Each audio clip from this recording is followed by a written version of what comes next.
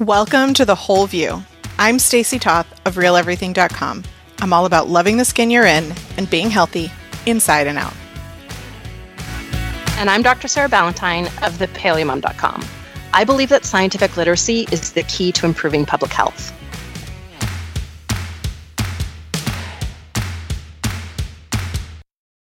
We're so excited to have many new listeners with us today. And before we kind of jump in to talk about one of Sarah's favorite topics. Totally my favorite topic, yes. We are just kind of briefly introduce ourselves. I am Stacey Toth. I had a 20-year career in federal regulation and law. Literally the most boring thing, and I try to not talk about it because it's just awful. But I had a life-changing experience discovering what I put in and on my body was affecting my health. And so now I'm my own boss and leading a large team of mostly women focused on getting safer, non-toxic living products into the hands of everyone. And I podcast with you, Dr. Sarah Ballantyne, every week. Yeah. So, to introduce myself briefly to our new listeners, I have a medical research background. I have a PhD in medical biophysics. And I actually had sort of a similar translational type experience where I was really struggling with my academic research career with so many different health conditions. I had over a dozen diagnosed health conditions. And in the process of sort of trying to navigate my life, I discovered that it's weird that actually the food that we eat would actually have an impact on how our bodies work, but it truly does, as well as lifestyle choices. And that ended up, really creating a new pathway forward for me, where now I am an author, a blogger, a health educator. I really, in many ways, consider myself a science translator. So I think of my role as one where I can dig deep into the literature and be like a bridge between the academic research community that I used to belong to and the people who can benefit from the, actionable information that comes out of their research. And that's not a role that is officially filled by any kind of institution. And so I find myself sort of seeing the need for that type of communication where we can say, look, like there's just so many just fascinating things being discovered every day from academic researchers that can take 5, 10, 20 years before our doctors learn about it, and then it gets, explained to us. So I'm trying to fast track it and go directly to the person who can benefit from that information.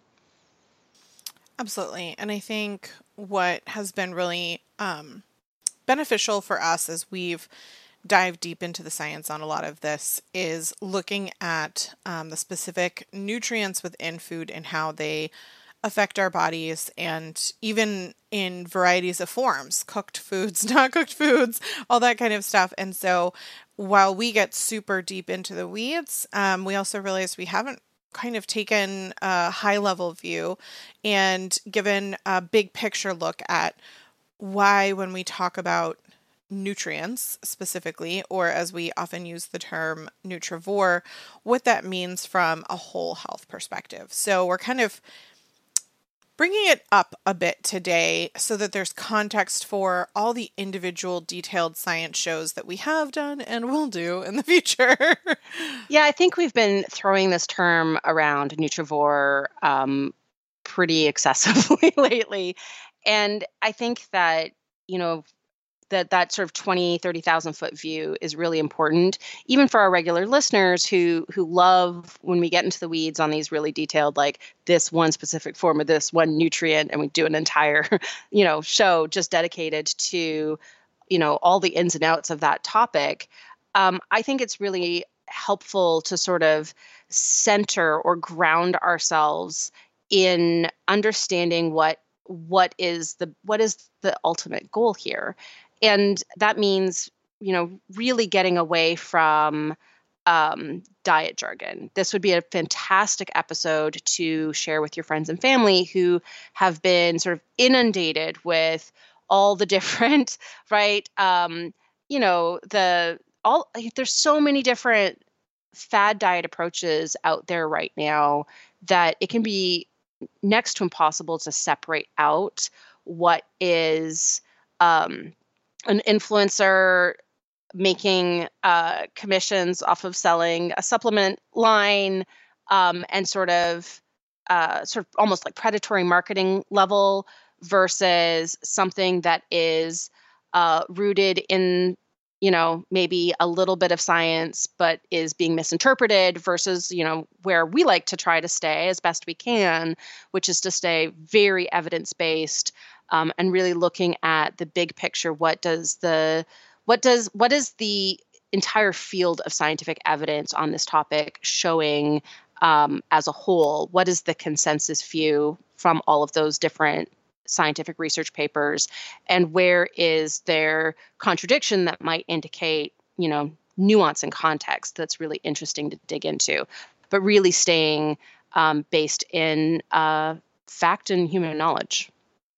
I think what is especially something I'm mindful of this time of year, but all the times of the year, is this mindset of, like you said, diet. And for me, it was a huge mental shift when I started focusing on the outcome being health, right? Like, diet is a word that can be used to sell you a weight loss product that actually depletes your body of nutrients, or it could be referring to how you eat.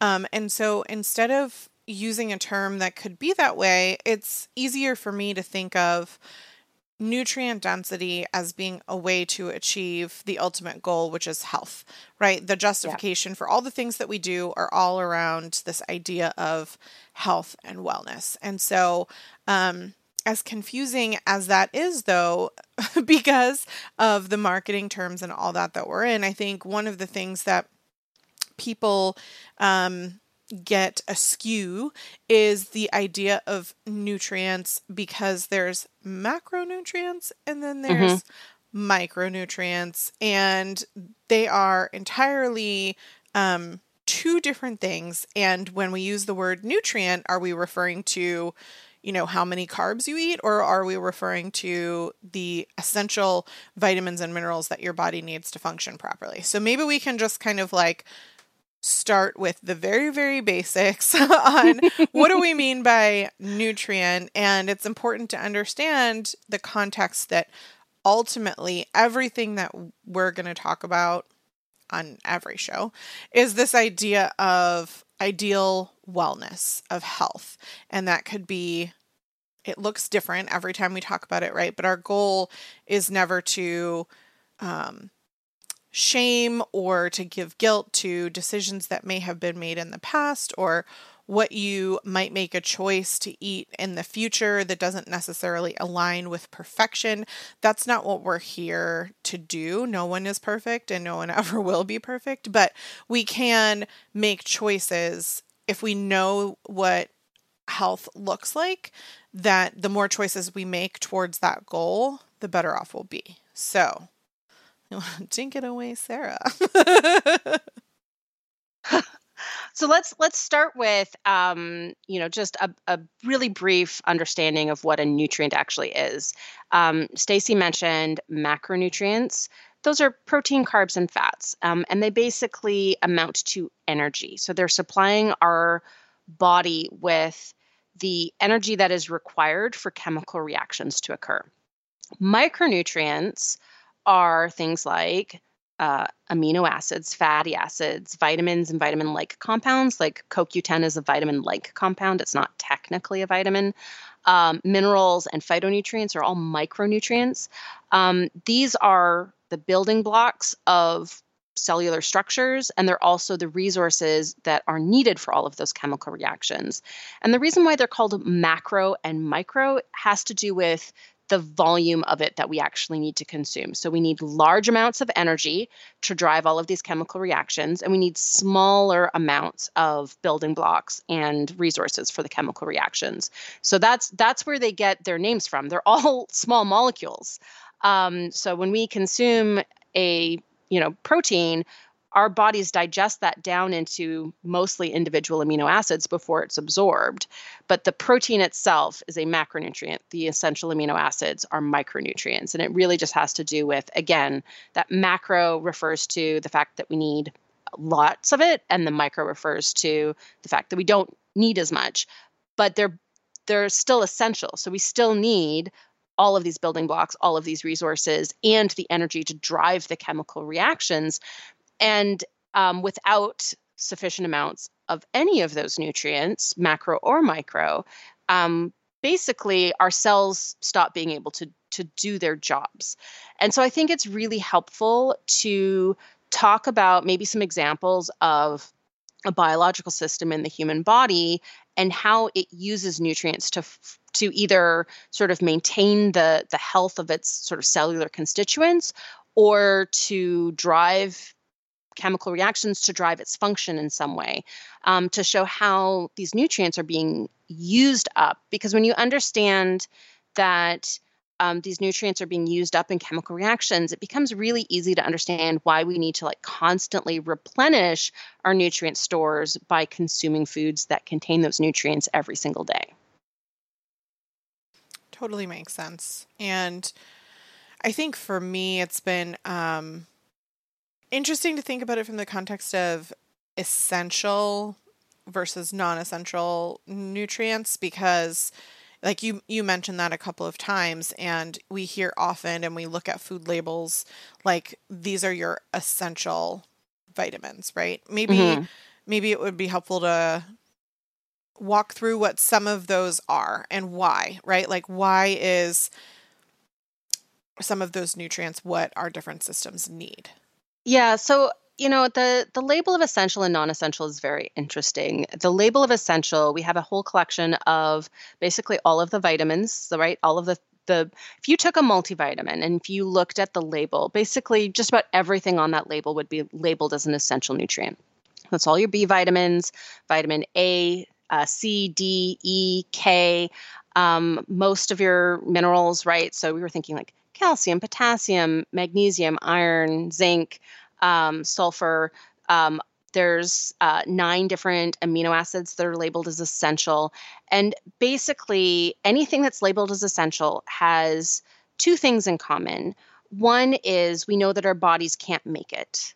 Or can't make anywhere near enough to fulfill our need for that nutrient. So we must necessarily get it from food. That's one thing that goes into the label of essential. The other thing that goes into the label of essential is an identified disease of inadequacy or deficiency.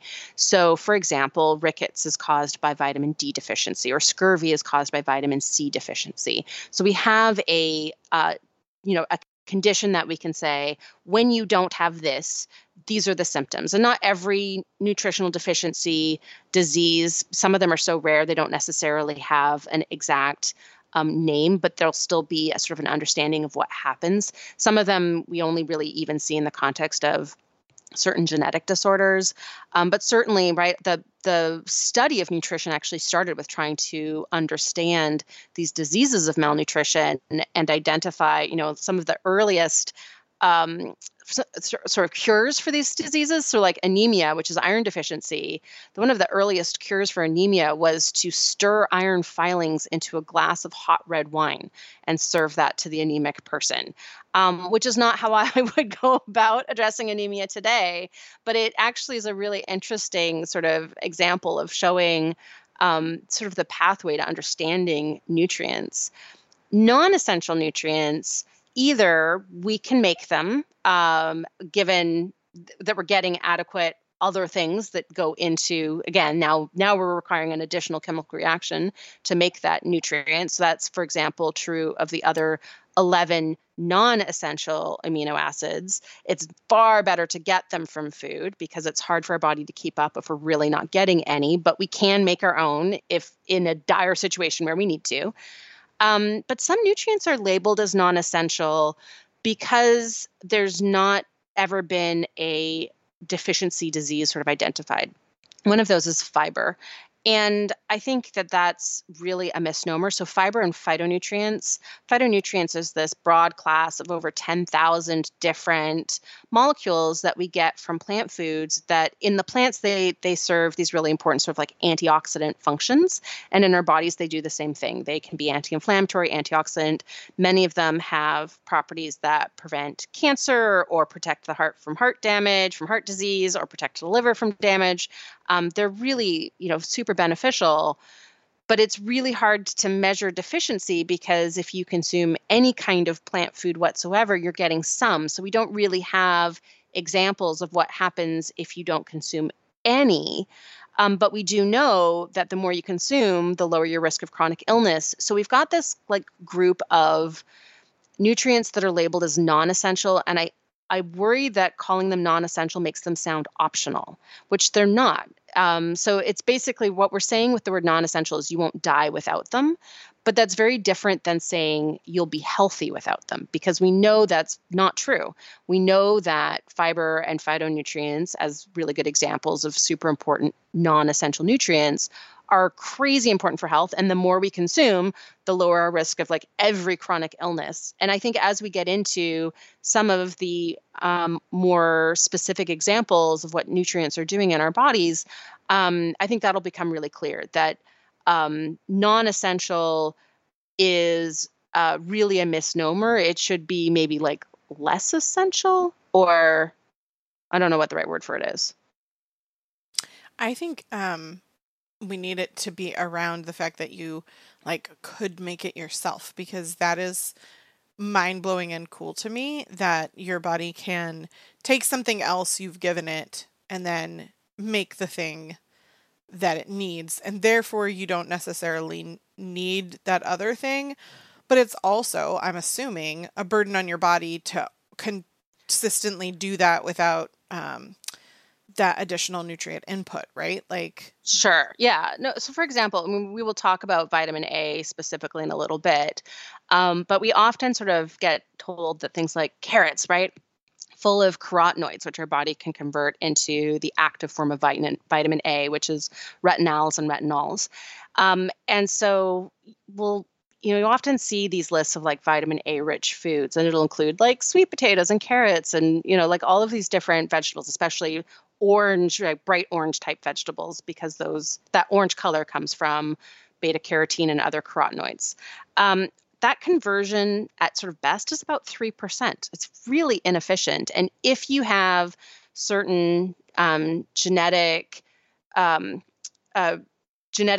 they're SNPs that are altering the genes, right? So you have a slightly lower ability to convert carotenoids into vitamin A with certain genes.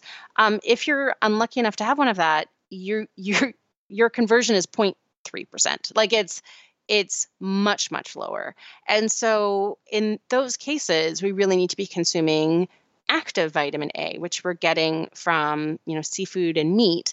And so there's a lot of nutrients where we can take a precursor molecule and convert it into the actual molecule that our bodies use.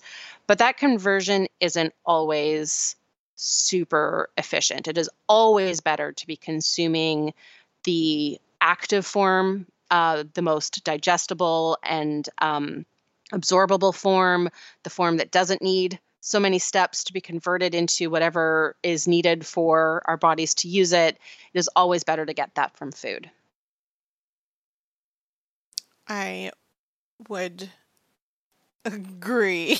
Also, because I don't like taking pills and supplements. We both take supplements, and it's like my least favorite part of my day to like start my morning with a bunch of that stuff. I'd much rather have a, diversity of fruits and vegetables and other things in my day-to-day diet, so to speak, than to have to do all that. So for sure. Wait. Let's just also emphasize that there's a lot of science showing that the nutrients in a multivitamin are very poorly absorbed, that they tend to, you're basically it's going straight through you. It's coming out the other end. we are not actually absorbing very well from multivitamins. And part of that has to do with the way they're put into a tablet or a capsule form. It has to do with the different fillers that are used to make it shelf stable. But it also has to do with the different forms of nutrients that are in there. So you often get in a multivitamin capsule, you'll get a different form of a nutrient than you would get from foods or that your body uses. Vitamin B9, also called folate, or the human's sort of man-made form is called folic acid, is a really good example. The reason why folic acid is put into multivitamins is because it's better absorbed, but it actually requires multiple steps to be converted into what our bodies actually use, which is methylfolate. And so in order for us to actually do all that conversion, we need all these other B vitamins. Like, it is a multi-step process. And some people aren't very good at converting, especially if you have methylation gene deficiencies like MTHFR. That's going to impact your ability to turn folic acid into the active folate that our bodies actually use for, it's actually used by our mitochondria to form cellular energy, like all of the B vitamins. And so if you aren't a good converter and you're consuming high amounts of folic acid, we now have studies showing that high levels of folic acid in the blood increases risk of cancer. And so that's bad, right? We've basically sort of simplistically looked at vitamin absorption in the construction of a supplement without actually considering vitamin utilization, which really is where methylfolate is a far better form to be consuming.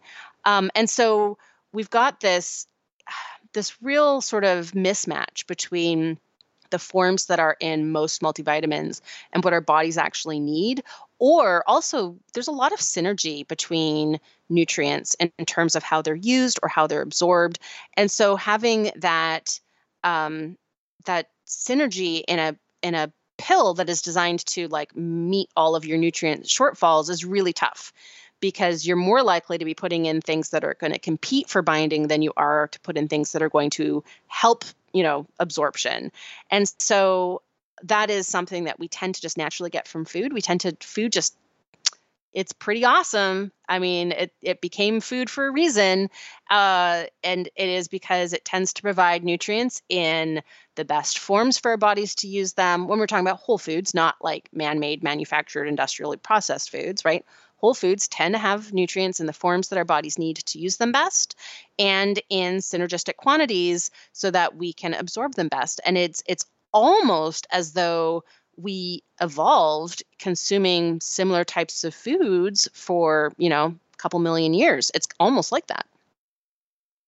Now you're just getting wild. Yeah, I am. Let's talk about biological systems and their nutrient needs. And I want to kind of breeze through this a little bit. I really just want to use this as an example for how complex each biological system is.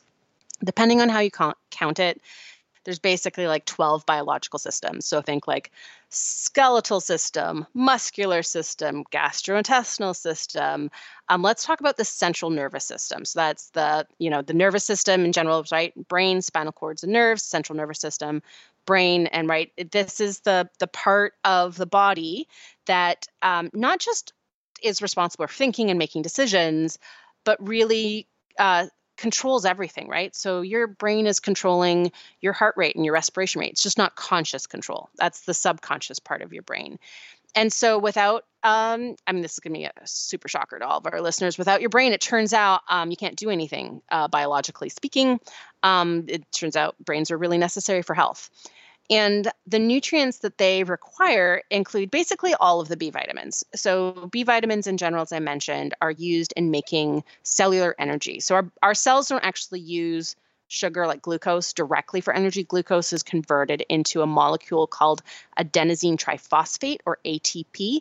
And that is the molecule that actually is the energy input for any chemical reaction within a cell. And that production of ATP is very complex. There's many steps. It's something called either the Krebs cycle or the citric acid cycle. Those names are interchangeable for the same circle of chemical reactions that produces ATP. And B vitamins in general just input just about every single step in all of those chemical reactions. But there are some B vitamins that are important for neurotransmitter production, including vitamin B1 and vitamin B6, and choline, which is a B vitamin that doesn't get a number because it was basically discovered too late to get in the number game. They're all important for neurotransmitter production. Our neurons have this thing around them called a myelin sheath to help protect them. Vitamin B12 and copper are really important for the integrity of the myelin sheath. Vitamin D is really important for controlling biorhythms, which are really important for how the brain prioritizes functions when we're asleep or awake, but also it's responsible for the expression of about 200 genes. So vitamin D is basically part of every single part of central nervous system health. Our nerves actually communicate with these like electrical signals that are basically mediated by electrolytes, right? So calcium and potassium being particularly important electrolytes in the nervous system, but magnesium, sodium also really important.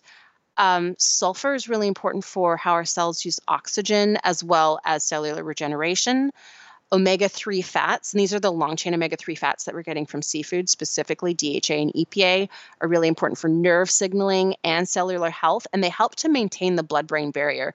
So our brains are really unique in the sense that they have this special barrier. The vascular system not everything that's in the blood can get into the brain, which is different than other tissues. And that's because the brain's, again, super important. We really want to protect it.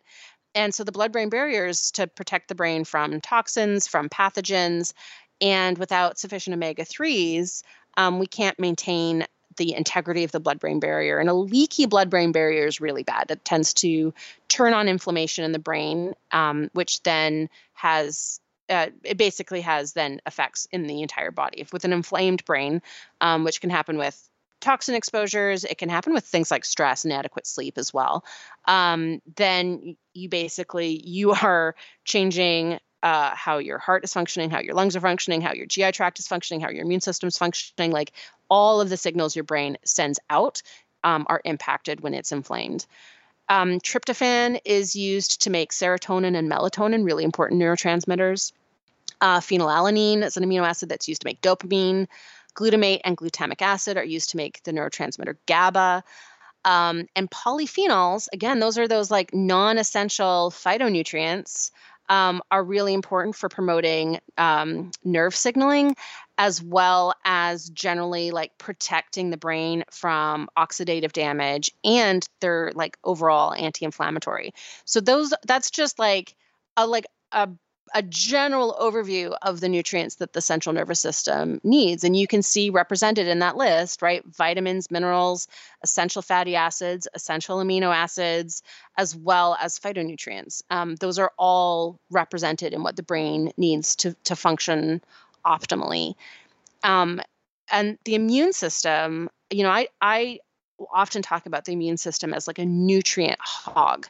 So I think the immune system is probably the most greedy of all of the biological systems in terms of the nutrients that it requires to function optimally. And this becomes really important when we talk about health and wellness, because the immune system, when it is not regulating itself well, it tends to turn on inflammation and not be able to turn it off. So that's when you get this sort of generalized inflammation. It's also called systemic inflammation. That is a contributor to every chronic illness. So every chronic illness, think autoimmune disease, cardiovascular disease, diabetes, think chronic kidney disease, asthma, allergies, gout, right? All of these different conditions have inflammation as, if not the main culprit behind the progression and development of the disease, at least a major contributor to all of the disease processes. And so immune system that can't regulate itself is really it's a bad thing.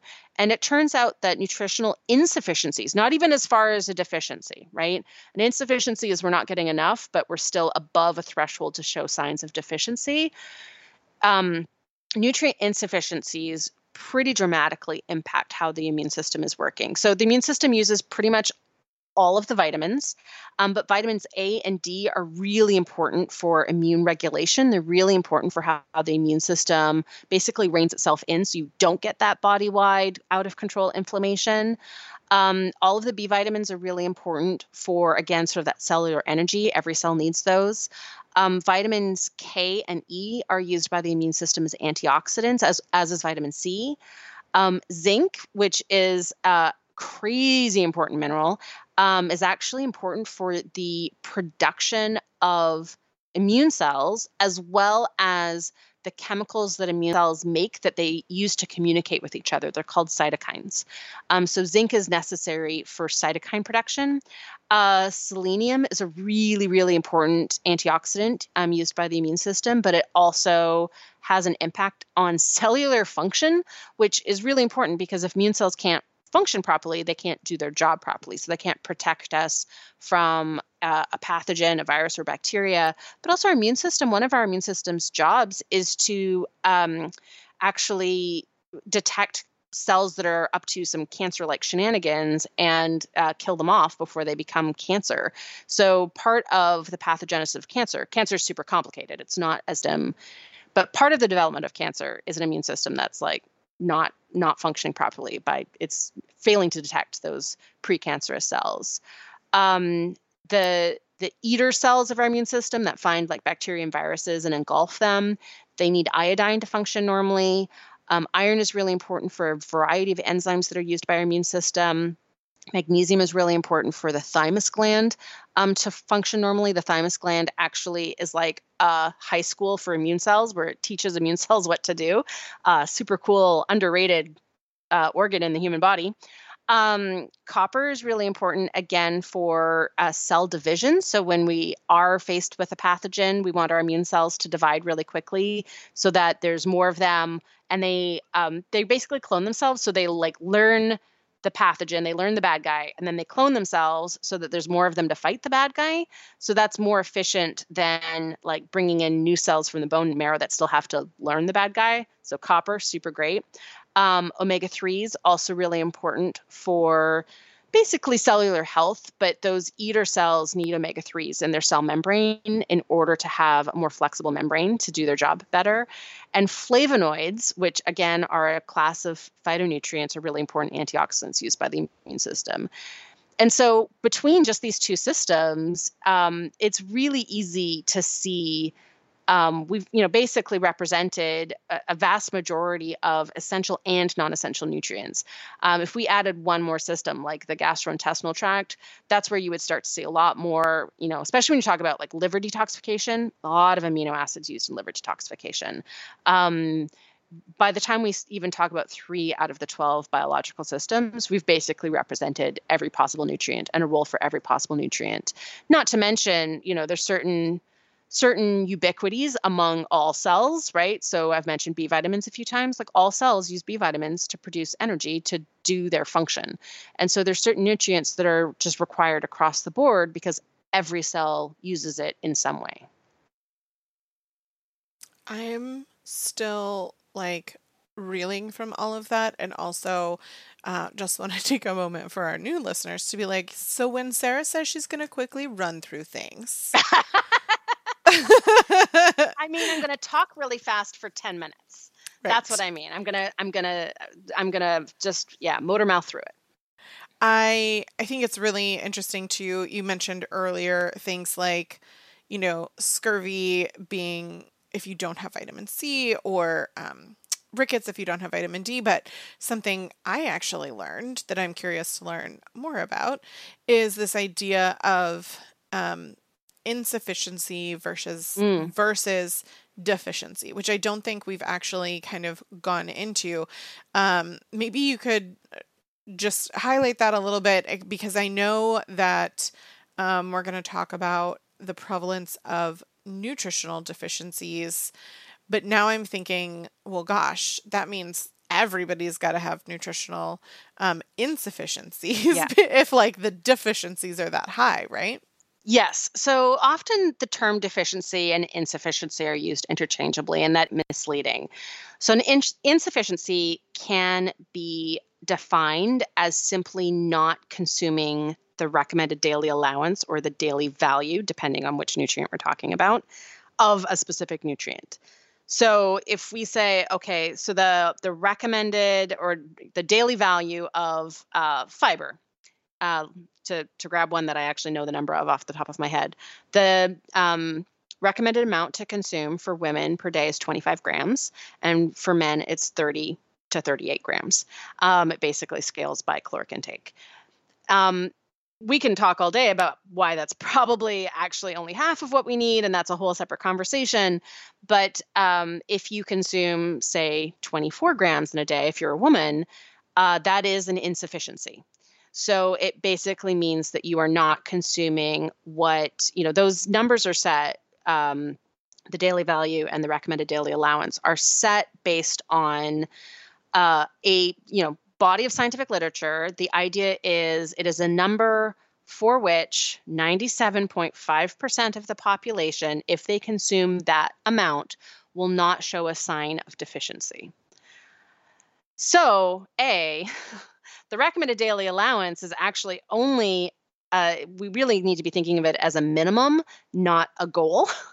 And so it's not the finish line, right? It's the starting line. And then we need to be thinking about how much more than the recommended daily allowance we can be getting. And we need to recognize that there's still, basically, 2.5% of the population for which the RDA or the daily value is not going to be enough. And there will still be signs of deficiency.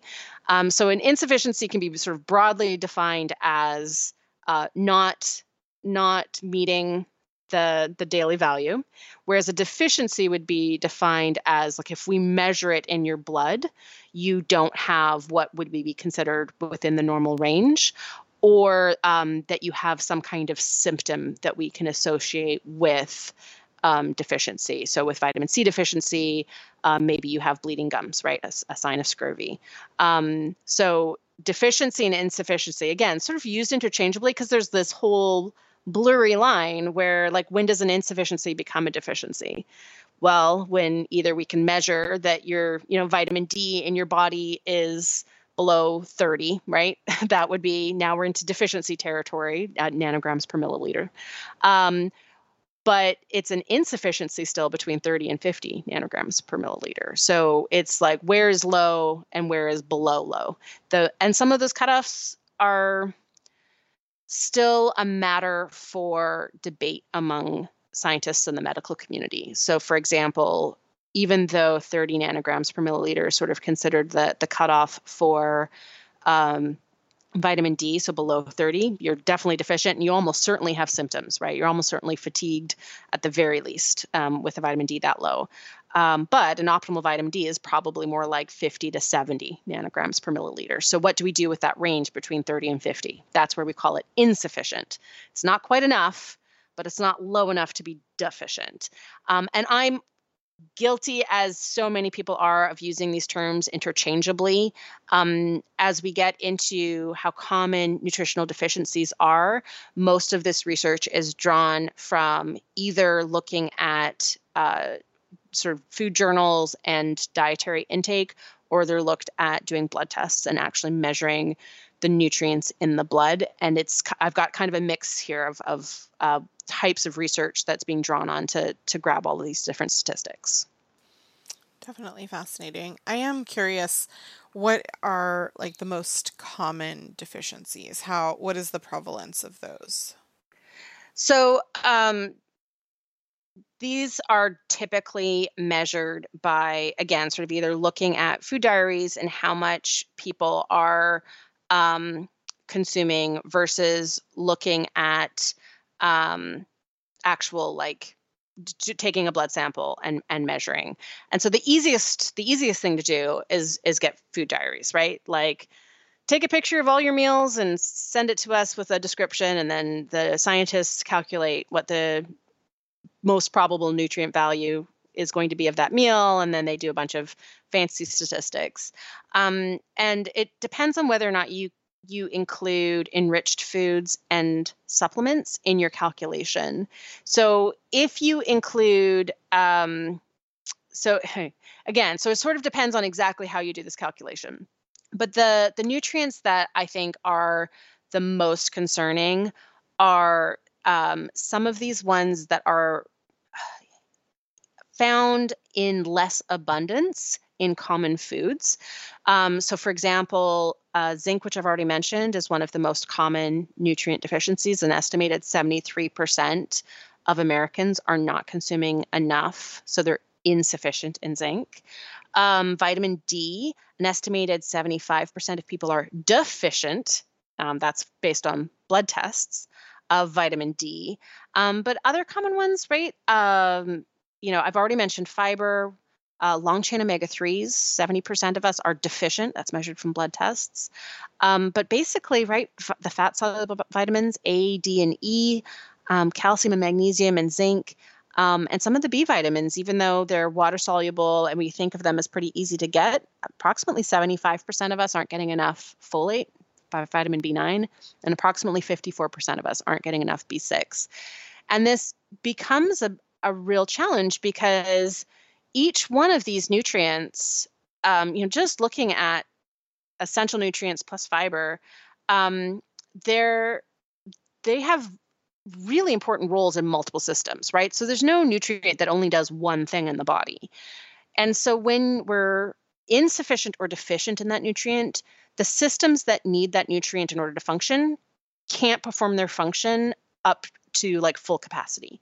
So if you think about the immune system as a really good example of a system that, once you start being deficient in nutrients, it can't fight a foreign invader as well or heal a wound as well. It also can't regulate itself as well, so it can't turn itself off once that virus is vanquished. And that leads to a situation that is conducive to the development of chronic illness. But we can extend that into, if our livers don't have the nutrients they need for all of their detoxification reactions, then we can't detoxify effectively. If our brains don't have the nutrients needed for effective nerve firing, then we can get cognitive deficits, but we can feel like brain fog and fatigue and headaches. Like there's all these sort of symptoms that can be normalized, but that are really related to a biological system in the human body not having the nutritional resources that it needs to function optimally. Think of it as, if your car's almost out of gas, the term like running on fumes, right? It'll continue to like sputter for a little bit before it completely conks out. But if you always just kept a little tiny bit of gas in that gas tank, it would keep going. But you're always going to be walking that line. And that's kind of what like nutritional deficiencies are. It's kind of like running a car with like a half gallon of gas in the tank. And our biological systems it's not always predictable because there's so many different genes that influence how resilient each one of us are to nutritional deficiencies. It's not always predictable at what point the engine's going to go, never mind, we're just going to pull over and we're done. And you're going to have to walk to the gas station now. And so it's really important, again, to sort of be mindful of the full array of nutrients that our bodies need, the vast diversity of jobs those nutrients do in our bodies, and the foods that have them. I really like that analogy of the gas tank. Thanks. I came up with that on the spot. That was completely improv. Yeah. So what do you see are the ones we are most commonly deficient in? And then my favorite thing that we do, talking about where you can find those nutrients, right? Like we don't just want to tell you all the problems. We like to be problem solvers.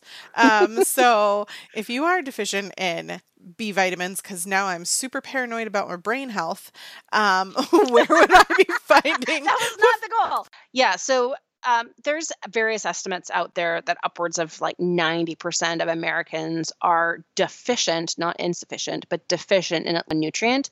Now, in part of that, there's like several dozen nutrients that are, considered essential. So, at some point, you're rolling a dice, right? Which one am I actually deficient in? But let's go through just those nutrients where scientific studies estimate that more than half of us are deficient. There's 10 of them. So there's 10 nutrients that like the prevalence of deficiency is something like half of us or more.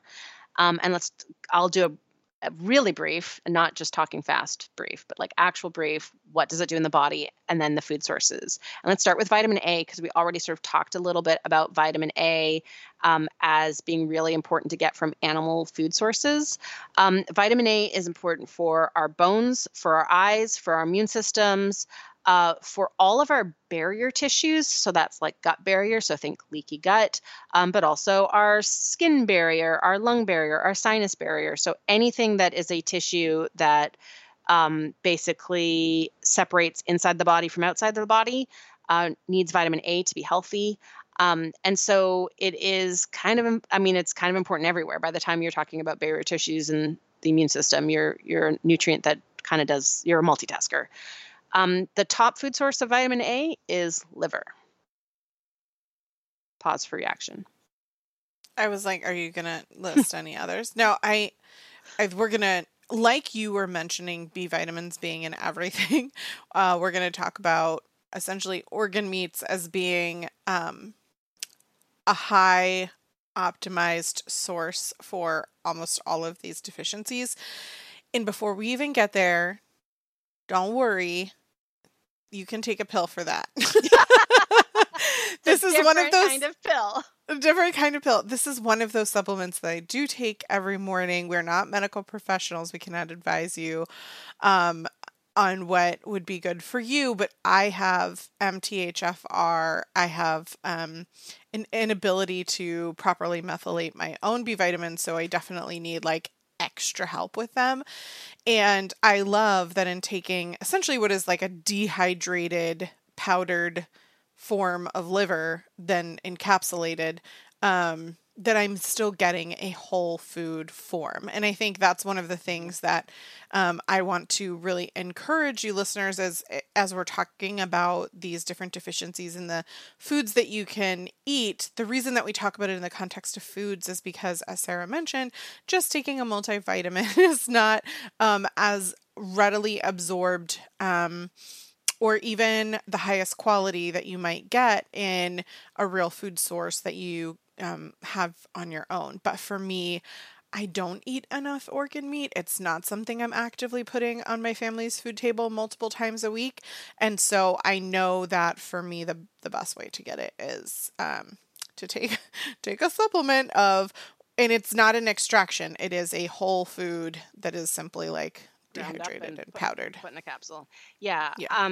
Liver and basically other organ meats are our best food sources of vitamin A. Red meat is pretty good. And then fish and shellfish are really good sources. And then pork and poultry are pretty good sources of vitamin A. But it's actually hard to get enough, when we ignore the orange vegetable as a source of vitamin A because we recognize that our conversion can be so inefficient. And we focus only on animal sources of vitamin A. So we're getting that preformed active form vitamin A.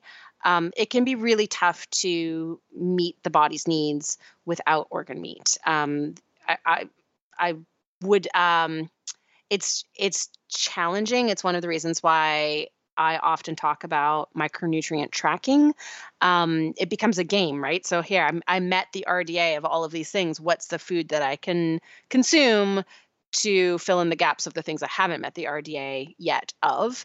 And so when you start to play that game, it becomes really obvious really quickly how valuable organ meats are for filling these nutritional gaps. Absolutely. And I think I was a vegetarian for 7 years, and what I learned from that experience and what I hear from a lot of people when I talk to them is that these deficiencies catch up with you after a few years. And that's when you start to potentially see health issues because so many of these top food sources are animal for several of these nutrients. Now, we're going to talk about many others where we're big fans of vegetables here. We're like all about the vegetables. But unfortunately, there are just some that are either only available or best available from an animal source. And so if you're a vegetarian or you're limited in how you eat animal products, Sarah and I have both said fish and eggs will get you very far as long as you're prioritizing them. So if you can do pescatarian, that's ideal. But we recognize that not everybody eats meat. I don't want to like gloss over that, but I do want to say that having been someone who in my youth was a vegetarian for so long, it really did negatively affect my health long term. And so if you're able to prioritize these foods and supplements, it's a good thing. Yeah, and actually, let's stick a pin in that because I think we'll come back to that at the end of this show and really talk about Nutrivore as a diet modifying term as opposed to a diet by itself. So let's make sure that we come back to that. And let's talk about a vitamin that is also found in fruits and vegetables, because as you said, we are, I would say, on average, we promote a very plant-focused diet. How about that? Lots of fruits and vegetables, nuts and seeds in moderation, lots of fresh herbs. These foods that really are foundational in terms of the nutrients that they provide. And so vitamin B6, which approximately 54% of us are not getting enough of. Again, like all B vitamins, really important for, just the production of cellular energy, really important for metabolism in general. But it's also important for the synthesis of neurotransmitters, as I already mentioned, for the synthesis of hemoglobin. That's the molecule in our red blood cells that binds oxygen and carbon dioxide and helps, bring the oxygen from our lungs to all the cells in our body.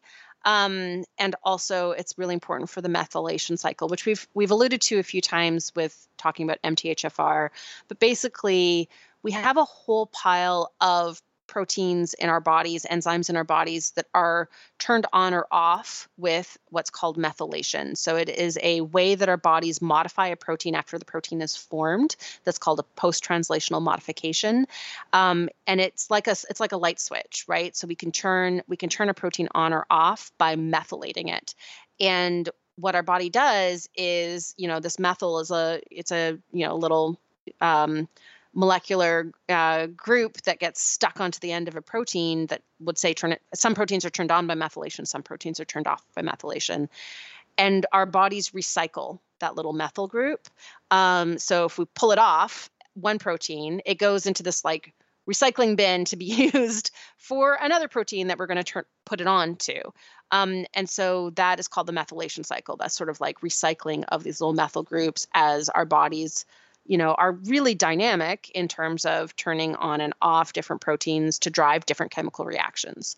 So the top sources of vitamin B6 include a lot of vegetables, peppers, anything in the onion family, onions, garlics, leek, dark leafy greens in general. There are some seeds and nuts, especially pistachios and sunflower seeds, that have quite a lot of B6. And liver. I think we already talked about liver. Liver is a great source. Fish in general, and like meat, poultry, and red meat is also pretty good. What about the other forms of B vitamins? Are they going to be found in similar foods?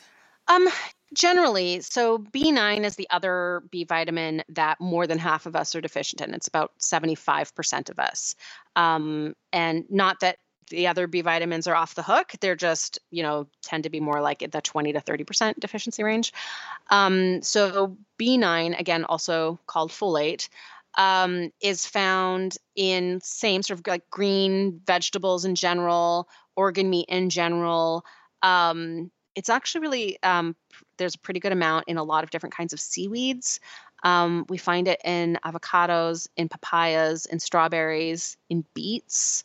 And actually dried bean type legumes can also contain a fairly good amount of folate. Interesting. Okay. What is next? Or rather, I already know what's next. The outlines in front of you. Excellent. Also because 75% of us are deficient in it, and it's something we talk about often on the show, which is vitamin D. I'm gonna go outside of the confines of our outline and say that the top source of vitamin D is the sun. Correct. Did you know that we make vitamin D from cholesterol in response to UV radiation? I actually did know that, That's pretty but cool. that's because my smart friend Sarah taught me that a long time ago. Yeah. We actually did a whole episode on vitamin D. That was episode 354 for any listeners who want to go back and listen to it. But briefly, vitamin D controls the expression of more than 200 genes, as already mentioned. So through that, it affects mineral metabolism, especially calcium. That's really important for skeletal health. It's really important for synthesizing a lot of neurotransmitters, hormones. It's really important. Again, we mentioned biorhythms already, really important for the immune system. Another one that's really important for barrier tissue health. So that's like gut barrier, skin barrier, for example, and just generally important for cell survival, right? Like cells need vitamin D in order to work and to be alive. So it's really important. And yes, our best source is actually the vitamin D that we make in response to UV radiation. And this is why with vitamin D, unlike every other nutrient that we're talking about, it's really important to get your vitamin D levels tested. And if they are deficient or insufficient, look at supplementation. The dose that is needed to bring you up to a healthy sort of 50 to 70 nanograms per milliliter range varies pretty wildly from person to person. And that's based on how well your body synthesizes vitamin D in response to the sun, how much sun exposure you're getting, which then is like, where do you live and what time of year is it? All of those different things. So with vitamin D, it's really helpful if you're going to need a supplement. It's really hard to get enough from food sources and sun exposure if you're deficient to bring your levels up to normal. So it's really important to retest and make sure you don't overshoot the mark. So once you get up to like 75 to 80 nanograms per milliliter in the blood, that is a therapeutic dose for some situations. So like cardiovascular disease and cancer, they are like specifically doctors are giving really high doses of vitamin D. That's a whole different, let's just shove that to the side. Just know that exists. But for a person without those health challenges, getting up to 75 to 80 is sort of the cusp for starting to get problems of too high vitamin D. So for all of these nutrients, there's a happy medium range where the body is best. It's really hard to go overboard with foods. And that's why when we're talking about supplementation with vitamin D, that's where this overboard with supplementation can happen. So for example, there's no, even consuming a ton of liver, it's very, it would be, you'd have to be really dedicated to the large consumption of liver on a daily basis to hit toxic levels of vitamin A, or consume like bear liver or sea lion liver. Like these, there are types of liver out there that are very unusual that you would only get if you're, say, a hunter, that can have very like crazy high levels of vitamin A. But the average person just consuming the liver that they're going to get at the grocery store from the local farm, even consuming it every night for dinner, you're not going to consume too much vitamin A to hit vitamin A toxicity. That's really only seen in the context of supplements. With vitamin D, again, right, the overshooting the mark is really only something that you're going to have occur with supplements, and that's why it's important to retest. But food sources for people who are mildly insufficient and want to really just focus on bringing that back up with sun exposure and foods, our food sources are seafoods in general, as well as dairy and eggs and meat, where the animal is outside. So eggs from pasture-raised hens, grass-fed meat, pasture-raised meat. Basically, if the animal is in the sun and can make their own vitamin D, then their fat will contain some vitamin D. So it's really important to then look at the quality of the food. And then both mushrooms and tofu have some vitamin D2, which again is like a precursor form. Our bodies need to convert it into vitamin D3. So it can be helpful in the context of a holistic approach to address a mild insufficiency in vitamin D. It's not enough in the context of a larger insufficiency or deficiency in vitamin D. I always love the analogy of like imagining the animals living a healthy, happy life outside getting sunlight, and then that cycle positively helping our health as well. It's kind of like when you were like, our listeners will be shocked to hear that brains are good for you. Like, I don't think it's shocking to hear that if we, had a better food cycle for that which we consume, that we would be better off, and that like putting animals close together and giving them antibiotics and lack of sunlight, it turns out it's not so good for us. So I'm glad you. We could make a very similar statement about like growing vegetables in depleted soils too. We know that vegetables grown now have, depending on the vitamin and mineral, you look at, anywhere between, like some of them, like copper, there's way less copper in our vegetables now than there was in the 1950s when these things were first measured. And it's because it's depleted from the soil. So we can make a similar, I think, argument for responsible regenerative farming, I think is the argument, and humane treatment of the animals that we're raising for food. And also, as we talk about, like, has organ meat not been on a list yet? I don't think so. Organ meat's also vitamin D, just in case I skipped over organ meat for vitamin D. Eating snout to tail also means that nothing's going to waste. And so that's another really important sustainability argument for eating this way. It's not only supplying our bodies with the nutrients, but it's also the best way to, the most responsible way to raise food and make sure that we are reducing the carbon footprint of the food that we are raising and consuming for ourselves, for the environment. 100% all in on all of that. So 60% of us are not getting enough vitamin E, which is one of the main antioxidants in the body. So it's quite important just as an anti-aging antioxidant. It's important for immune function. Our top sources, did I mention organ meat yet for vitamin E? Because we're going to start with there. Organ meat in general, as well as fatty fish like salmon. But we're also getting it from nuts and seeds, as well as avocados, olives, leafy greens, and winter squash have a pretty good amount. But vitamin E is a fat-soluble nutrient. Our best sources are really actually plant foods that are high-fat plant foods, like olives and nuts. I am shocked that organ meat would be on that list again. Yeah, it's on weird. On that list. Super. Okay, moving on. Two of my favorites that we hear asked about all the time: calcium and magnesium. Yeah. Common deficiencies. Yeah. Very. So 65% of us don't get enough calcium and 68% of us don't get enough magnesium. And these are both electrolytes. So they're both used in things like nerve conduction, in muscle contraction. Calcium is also, a main structural mineral in bones and teeth. It's also a cofactor for a lot of enzymes. What does that mean exactly? So a cofactor is something that permits an enzyme to do its job without getting used up. So let's say enzyme is changing molecule A into molecule B.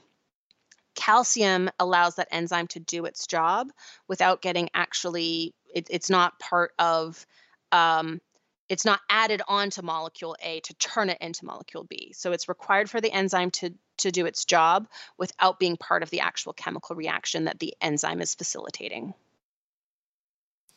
Interesting. So I would have thought just simply that it needs to be present by the definition of cofactor. I would have thought like it just needs to be present, but it goes further than that in so far as it's not being used, but it needs to be present. So it needs basically the enzyme needs it to work, but it's not being used up when the enzyme does its job. Our bodies are crazy things. Yeah. All right. And what are common sources? Because I know dairy's going to be on the list, but dairy's not the only thing on the list. No, and that actually what's really interesting is that there's evidence that the calcium in vegetables like dark leafy greens, like the cabbage family of vegetables, is actually more easily absorbed and used by our bodies than the calcium in dairy. There's a bunch of studies actually showing. So it's interesting that the data showing that looks at like osteoporosis risk factors is really mixed on dairy. There's some studies showing dairy has no effect, some studies showing dairy is preventative against osteoporosis, and some studies showing that high dairy consumption actually increases risk of osteoporosis. So we've kind of got like data all over the place, but what does have a really strong association with reduced osteoporosis risk is high vegetable consumption. And that may be because the calcium is better absorbed, but also because vegetables are just more nutrient dense than dairy. Dairy really only has a handful of minerals and a couple of vitamins. And really only if you're consuming a high quality dairy, grass-fed, high-fat dairy. When you're consuming vegetables, you're consuming a much broader collection of different nutrients that are also all very important for bone health. Bones are much more complicated than just calcium. So that could be part of that association as well. There are some other really great sources. So fish in general, but especially small fish where you eat the bones, is a great source of calcium. Seaweed can be a great source of calcium. There's a good amount of calcium in some seeds, especially like sesame seeds and chia seeds. Tofu has a good amount of calcium, and you can get some calcium from meat, especially beef has a notable amount. But we're probably our most valuable sources are dark leafy greens and especially things like kale, that crossover between the dark leafy greens and the cabbage family, kale and arugula and turnip greens. I blanked on other greens that would be both cruciferous and dark leafy. Collards. How could I forget about collards? Collards. Collards are actually really great to wrap around as like a sandwich. Like they have great texture and crunch. Anyway, sidetracked. I know also that one of the reasons that calcium can be depleted is by stress. So I know we've said this before, but I just want to emphasize this here, especially as we get into magnesium. Just keeping in mind that each one of these nutrients, the more stress you have in your life, or the more, for example, inflammatory foods that you might be eating, such as refined sugar, the more it's actually going to deplete some of your nutrient storage. Yeah. So, if you're particularly stressed, if you've been enjoying the holiday season, those kinds of things, you need to be mindful and increase your focus on these micronutrients, not macronutrients. Yeah. I was getting my tongue twister there, but because your body is using them up more quickly and in different ways, so you're going to need more of them. Yeah, for sure. Magnesium is another one that's very depleted by stress. And in addition to dark leafy greens, we can find it actually green seeds like pumpkin seeds. Are a really good source of magnesium, but we can find it in pretty good amounts in other nuts and seeds like Brazil nuts, sunflower seeds. We can find it in avocados. It's also in like fish. Soy products tend to have a notable amount of magnesium, but magnesium, like our superstar foods, are like dark leafy greens. We get a little bit from bananas, right? There's some other places, but magnesium is actually one of the tougher ones to get sufficient quantities of. It takes the thing I love about food diaries, not as a day-to-day practice, but as a sort of a learning tool, is we get to really look at like what are the micronutrients in different foods, and how do my food preferences, like what are the nutrients that I'm getting from those, and what are the foods that can fill in the gaps. And it becomes, again, it's like a little it's like a little jigsaw puzzle where we're trying to figure out how to meet our nutritional needs from foods. And so we get these like powerhouse foods. There's certain ones that we've said over and over and over again. And those, if when those form the foundation of a diet, then we tend to have a much better chance of reaching nutrient sufficiency, meaning we're getting all of the nutrients, both essential and non-essential, that our bodies need from food. But it does become a little like, okay, so I've got my, vitamin E and my folate and my magnesium.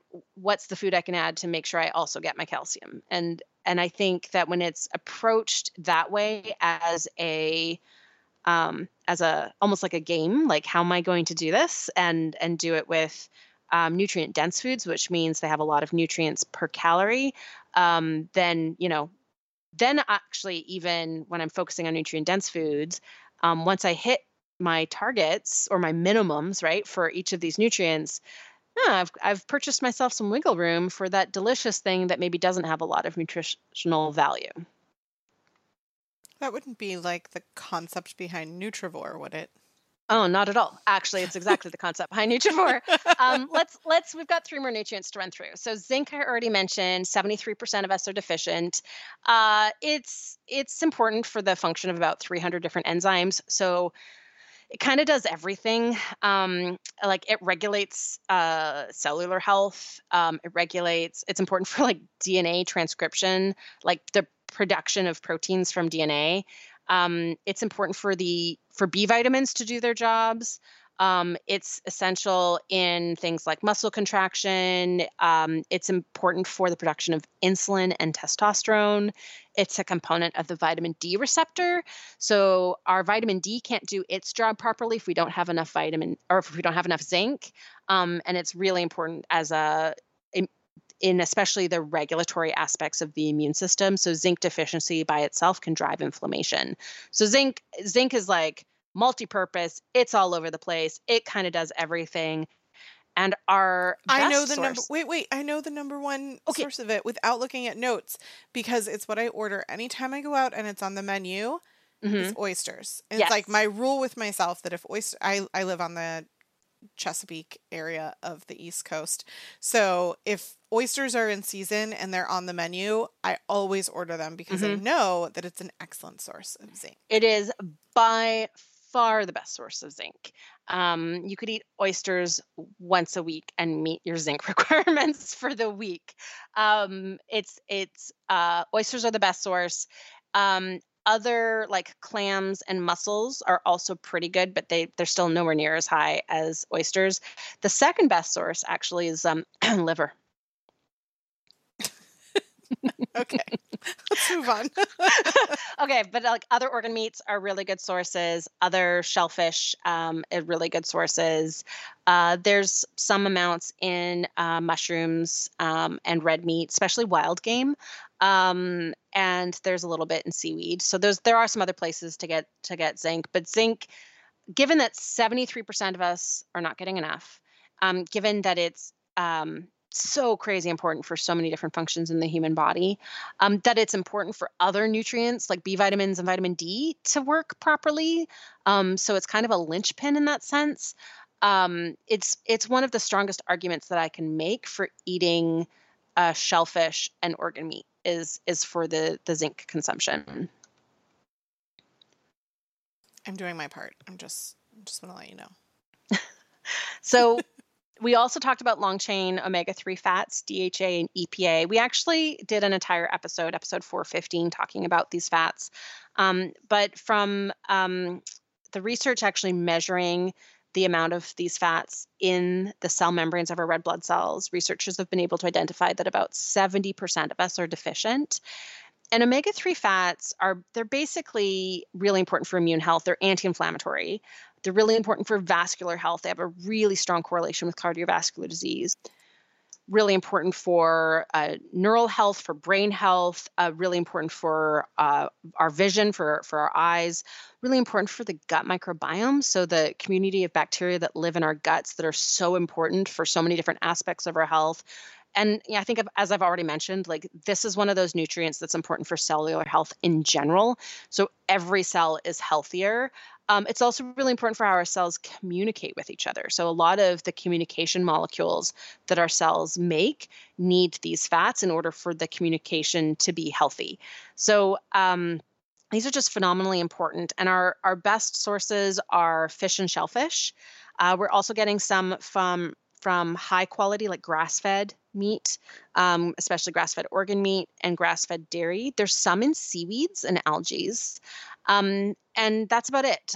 So there's some like nuts, like walnuts and chia and flax seeds that are sort of labeled as high omega-3s, but this is ALA, which is a shorter fat it's a shorter omega-3, and our bodies have to convert ALA into the longer DHA or EPA. And again, it's very similar to the carotenoids to vitamin A conversion problem that, again, like we're about 3% conversion efficiency.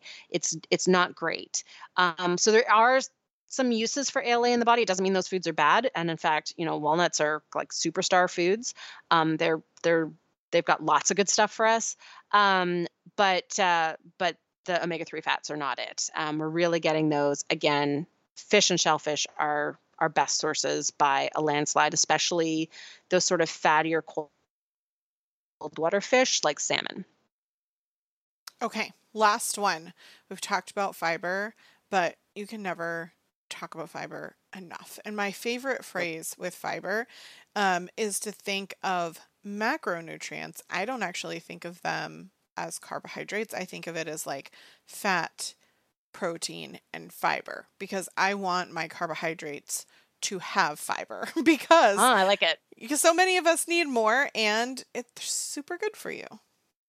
Yeah, approximately 90% of us are not getting enough fiber. And that's, again, like the fiber targets set by the USDA are, again, probably about half of what is actually optimal. Fiber does more than just feed our gut bacteria. So, people tend to think of fiber as doing two things. One is it helps you poop, and the other one is if you're more like a science nerd like me, it helps the gut microbiome. It's like the main food for them. But fiber does some other things that are really important. So fiber also helps to eliminate toxins. So when the liver is detoxifying, some of the byproducts of that detoxification reaction go into the gallbladder. Then when we eat, the gallbladder pushes all of the bile and all of its contents into the small intestine. And then if we don't have enough fiber to bind with those molecules that the liver's worked so hard to, detoxify, ideally they bind with fiber and then they're eliminated. If we don't have enough fiber, they can get reabsorbed, and then our poor liver basically has to do it all over again. So fiber is really important for detoxification.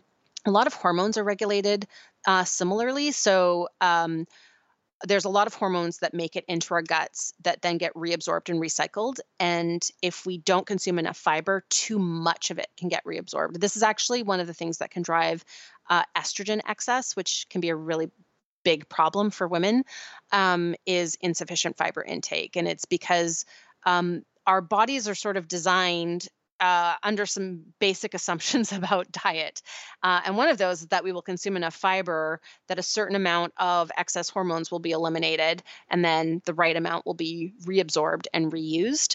And so when we don't consume the amount of fiber that our bodies are designed to work with, we can end up with hormone imbalances.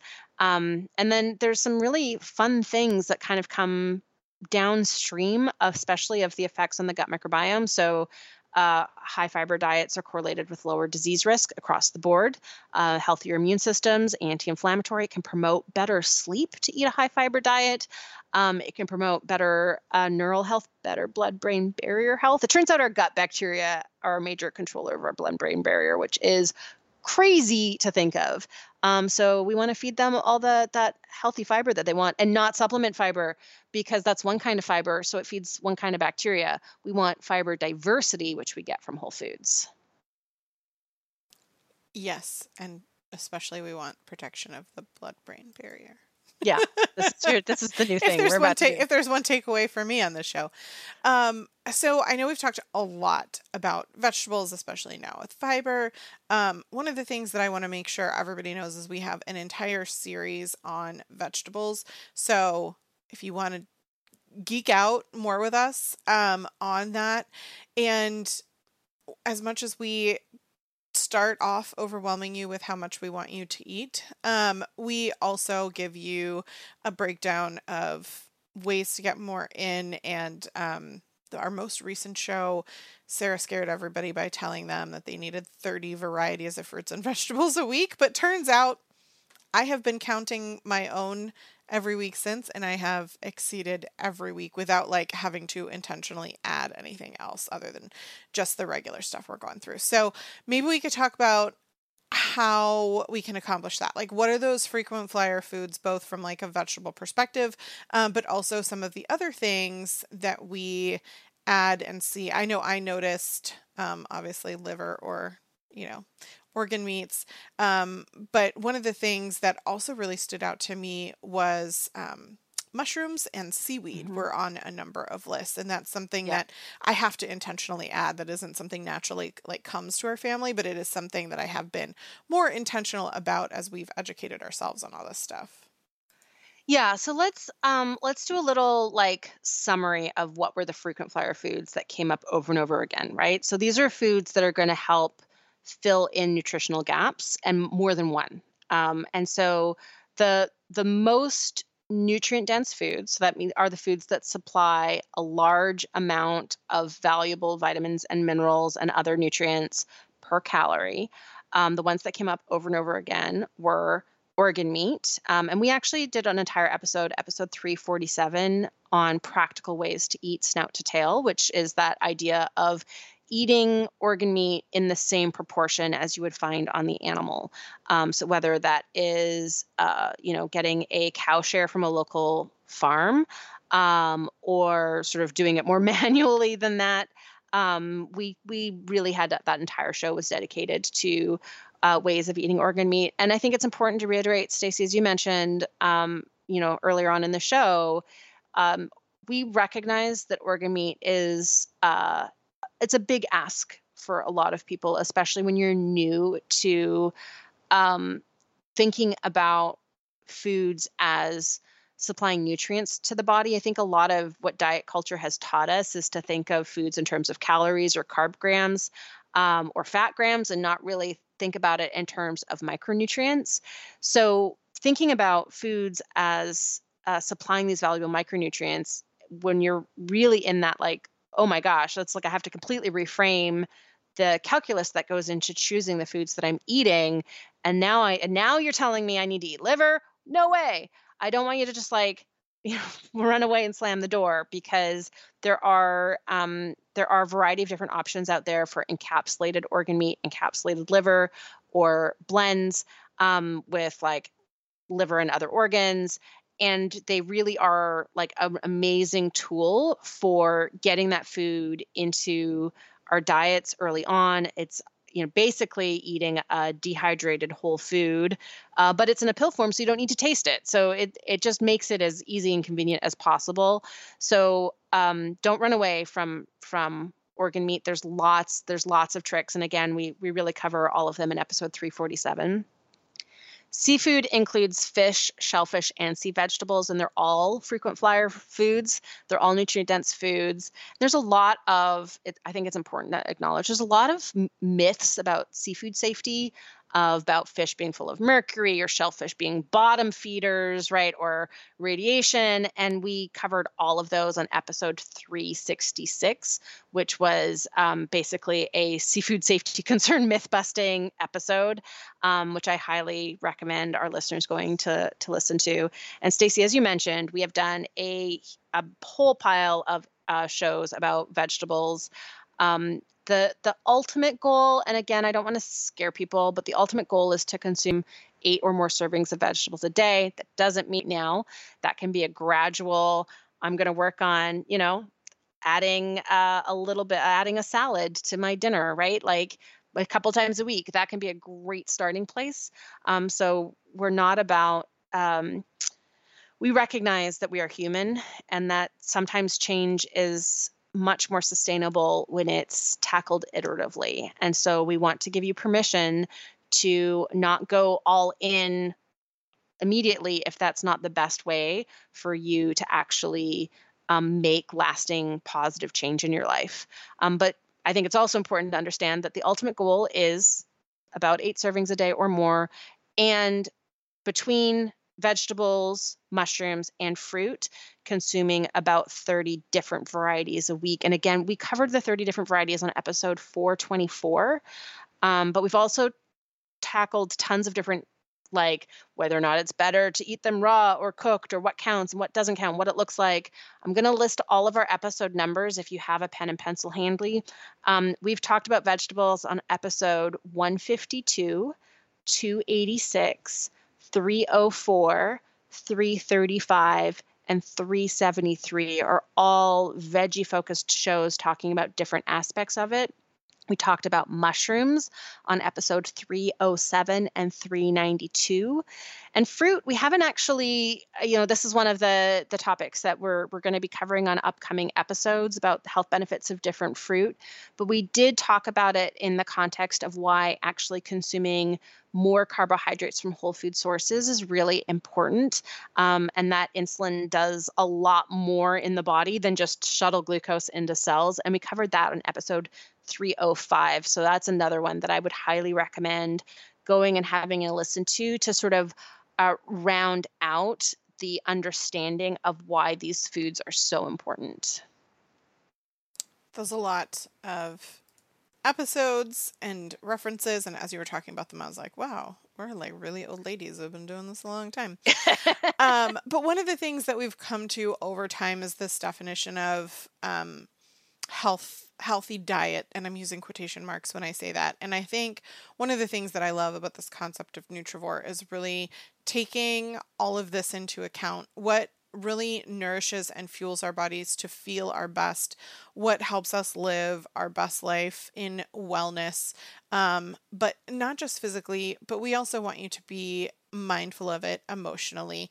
And I think one of the things that not giving yourself this definition and parameter of a prescriptive diet, so to speak, allows you to do is to really listen to your body's needs and then act upon them going forward. Not just how it makes you feel, but also, working with medical professionals to make sure that you're getting the sufficiencies and all of that kind of stuff. And it's unfortunate we live in a world where food, if it's not a whole food, sourced from the ground, has been most likely altered by some sort of chemist somewhere to make it more palatable for you so that you think you want it and you actually don't, all that kind of stuff. And so while there is some opportunity for you to enjoy those things, it's also important to be mindful of what actually makes your body feel good, and the concept that Sarah's created about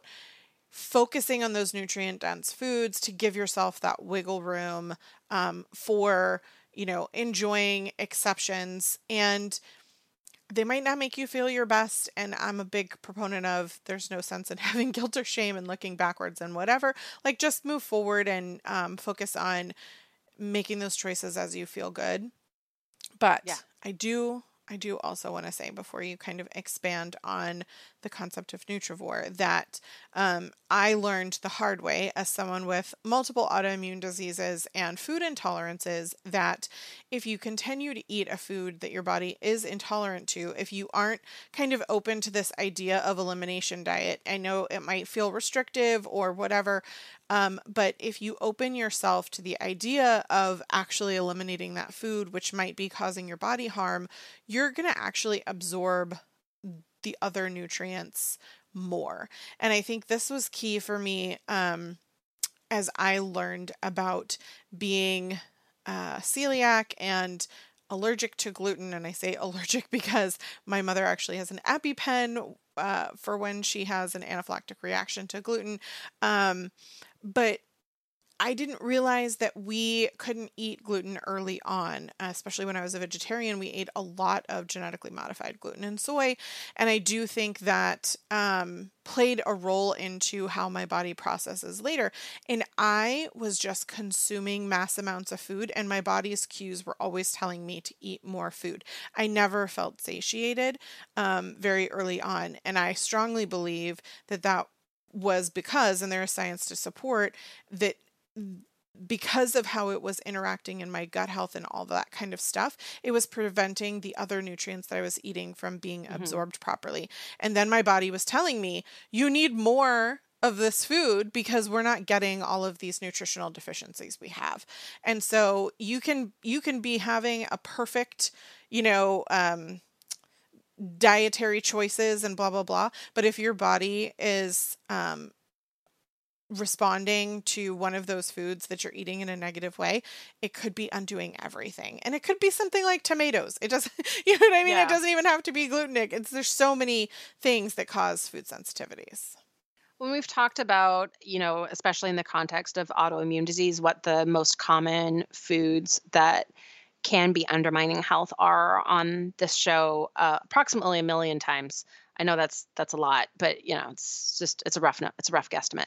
But I think that's one of the things that, for me, it's why the term Nutrivore resonates with me so much, because the idea behind it is the main goal of meeting the body's physiological needs for nutrients, essential and non-essential nutrients, from the foods that we eat. And that can be implemented in conjunction with other dietary priorities. So, for example, if you have a food allergy, or you're gluten intolerant, or you want to follow a Mediterranean diet, or a vegetarian diet, or a paleo diet, the idea behind Nutrivore is that you can apply it to other dietary frameworks and choose foods within that other dietary framework in order to meet your nutritional needs. Now, there are certain dietary frameworks in which it's going to be really tough, because there are so many eliminated foods that staying within that framework and still meeting those dietary needs, you might end up hitting sort of a mismatch, right? So, for example, some of these nutrients that are really only found in animal foods, that would be really hard to get nutrient sufficiency of those nutrients on a vegan diet, for example.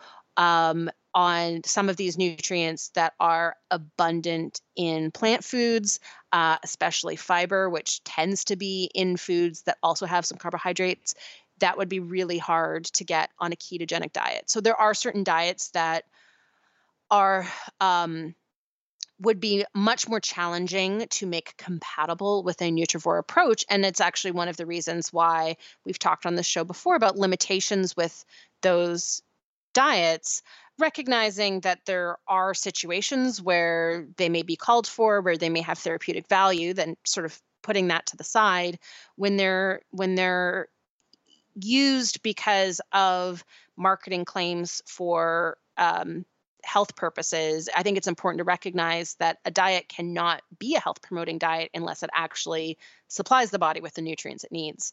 Again, going back to that concept of if a single system in the human body is missing a nutrient that it needs to function properly, then we can't experience full health, because we've got a system in the body that's not able to do its job properly.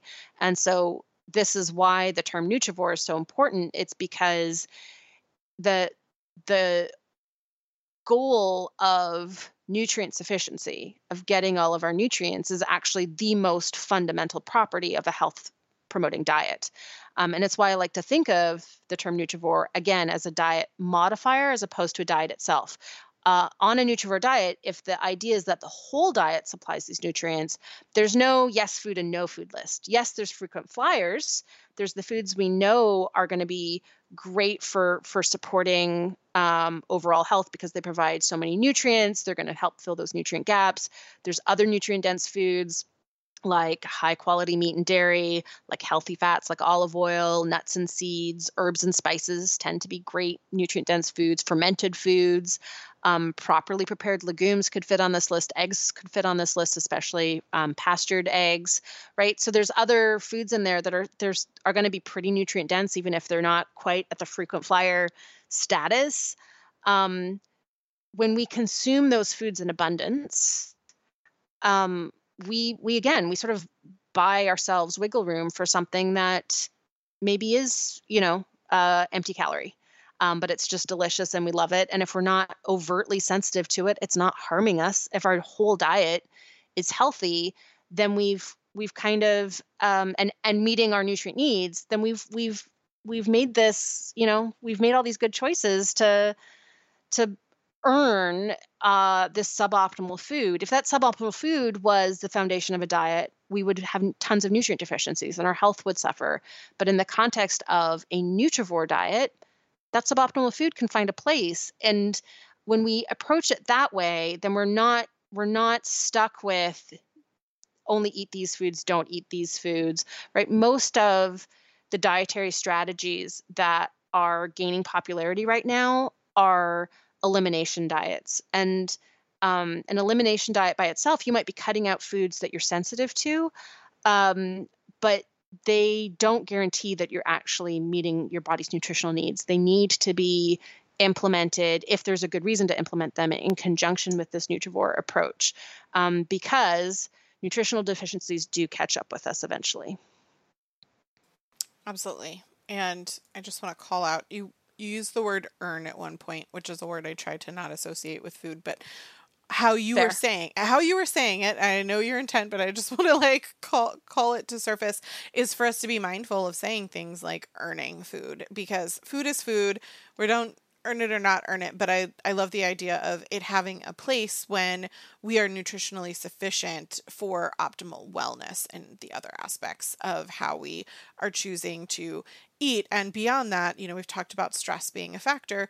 The less stress you're living your life, the more you're sleeping, the more you're getting out and doing movement, getting sunlight and fresh air. All of these things also improve your body's ability to handle stress and require less of these sort of finite, monetization of nutrients, because your body isn't burning through them as quickly as it could. And this comes to light for me whenever I'm on vacation.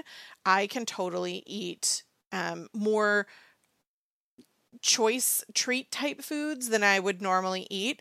But I also am eating seafood more often because I'm like out and I'm on vacation, and usually I'm someplace where seafood is delicious and readily available. And I'm less stressed and I'm getting more sleep and more sunlight and all of those kinds of things. And that my body just kind of falls into being able to handle the stress of inflammatory foods in a different sort of way, because now it has less stress of other things that I'm doing on a vacation type environment. So I know that's not really what we're all doing right now, but it is an example of how that stress really does get at you. So For sure.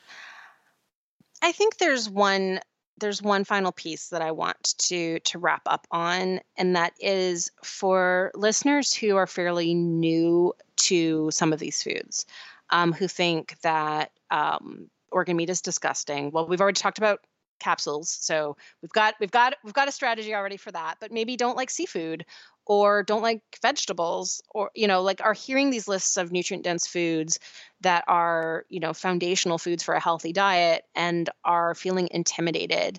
And I kind of want to end on a really, what I think is like A, super cool science, and B, I think is a really positive way to view dietary adaptation and change. And it's that our taste preferences really come from two different places. So they come from a sort of adaptation of the sensitivity of our taste buds. So there's been a variety of studies that have looked at adaptation to low sugar diets, low salt diets, and low fat diets, and have shown that over the course of a few weeks, sort of 4 to 12, depending on the study, that the study participants will actually develop a preference for the healthier foods they've been eating, however that's defined in the study. So the low sugar foods or the low salt foods or the low fat foods. And that is because their taste buds are becoming more sensitive. So they're able to, for example, in a low salt diet, they're able to taste smaller amounts of salt so that when they go back to the higher salt diet, it tastes way too salty to them. So that's an adaptation of taste buds. And that happens quite quickly. Our taste buds basically are they're regrowing every few weeks. So that cycle is pretty quick. The other thing that goes into food preference is familiarity, as well as positive association. And so when we're feeling good, or the food tastes good, or we have a positive social environment in which we're eating that food, that can actually be a really key driver of food preference. And why I think that's so helpful to keep in mind is that when we are being intentional to choose foods that we're maybe not as familiar with or that we don't like and we're sort of eating them because we know they're good for us, we can actually hack the system. So the more often we do it, the more persistent we are, that helps with the familiarity piece. But we can hack the system of the positive associations by creating an environment where we're consuming that food where something else fun is going on, right? So playing a game at the dinner table that's really fun, or having some other kind of special experience that goes along with consuming that food. We can actually start creating the positive associations with that food before the feeling good physically kicks in or before the food familiarity kicks in, while we're waiting for our taste buds to turn over and adapt to the different types of foods that we're consuming. And so there's actually this really great opportunity to transition to a place where these healthy foods that maybe now feel scary or intimidating in some way, we can get to a point where they're our favorite foods. And I definitely have experienced this. Stacy will tease me a million times over about how much I used to rant about how kidney was disgusting and I wouldn't touch it. And it's, over the period of a summer, basically, of discovering a local farmer's market where there was lots of kidney from local farmers to purchase. And that was like a really inexpensive food. I developed a really strong preference for kidney over that time. And like a really dramatic, went from ew, it's gross, I'll never touch it, to that's my favorite thing. That's what I'd rather have for breakfast than scrambled eggs. And that's kind of an extreme example, but I bring it up not just to make fun of myself, but to help our listeners really understand that not liking a food now and knowing that it's good for you doesn't mean that you have to force yourself to eat it every single time for the rest of your life. My favorite things that I used to tell the kids is that your tongue sheds taste buds like a snake sheds its skin. And you just have to wait for that next cycle. And early on, introducing my kids to a variety of foods and flavors, they eat anything now. And I recognize that I'm lucky, but we're actually also foster parents for our new listeners. And we had a foster son in our home for 3 months who was like, oh, I don't eat this and I don't eat this and I don't eat this. And I was like, okay. And then we just make dinner and we put it on the table. We're all involved in the process. And I don't point out like, oh, this has cauliflower or this has cabbage, foods that he said he didn't like. And then he ate them because they were prepared well and they were delicious, and it was intentional that I was introducing him to a food that way, and he loved it. And then after I was like, hey, just FYI, that was cabbage and you liked it. So maybe it's just some cabbage you don't like. And you were like, oh, okay. So I think it's also in kind of how we frame things, and, finding delicious ways to prepare them is key. I'm not eating kidney, so you don't have to get there either, listener. But there are certainly steps that we can take, even as our kids are teenagers, as this foster child was, or even as adults. My husband wouldn't eat seafood when I met him as an adult, and he now loves clams, are his like favorite food. Who knew? So, it's possible for sure, but you just have to be open and willing. And with that, we ask you to continue to be open and willing to hopefully continue to listen to our show if you're new here. We have lots and lots of detailed information, show notes, and more on all these kinds of topics that we talked about: sustainability, all the things on the show. And so we're so happy that you are here with us, and we hope that it's helped you meet us and that you want to hang around and stay. And for our regular listeners, thanks for joining us for this 20,000-foot view. Thanks for listening. And of course, as always, we'll be back next week. Do you love the Whole View podcast? We'd love for you to leave us a review wherever you listen and share our podcast with your friends and family. And did you know that you can now get exclusive behind-the-scenes content on Patreon for less than the price of an almond milk matcha a month? Your Patreon membership supports us and gets you access to a monthly bonus episode. But not for kids' ears, because our bonus content is explicit. You can find us as The Whole View on Patreon for our real, unfiltered thoughts on this week's episode.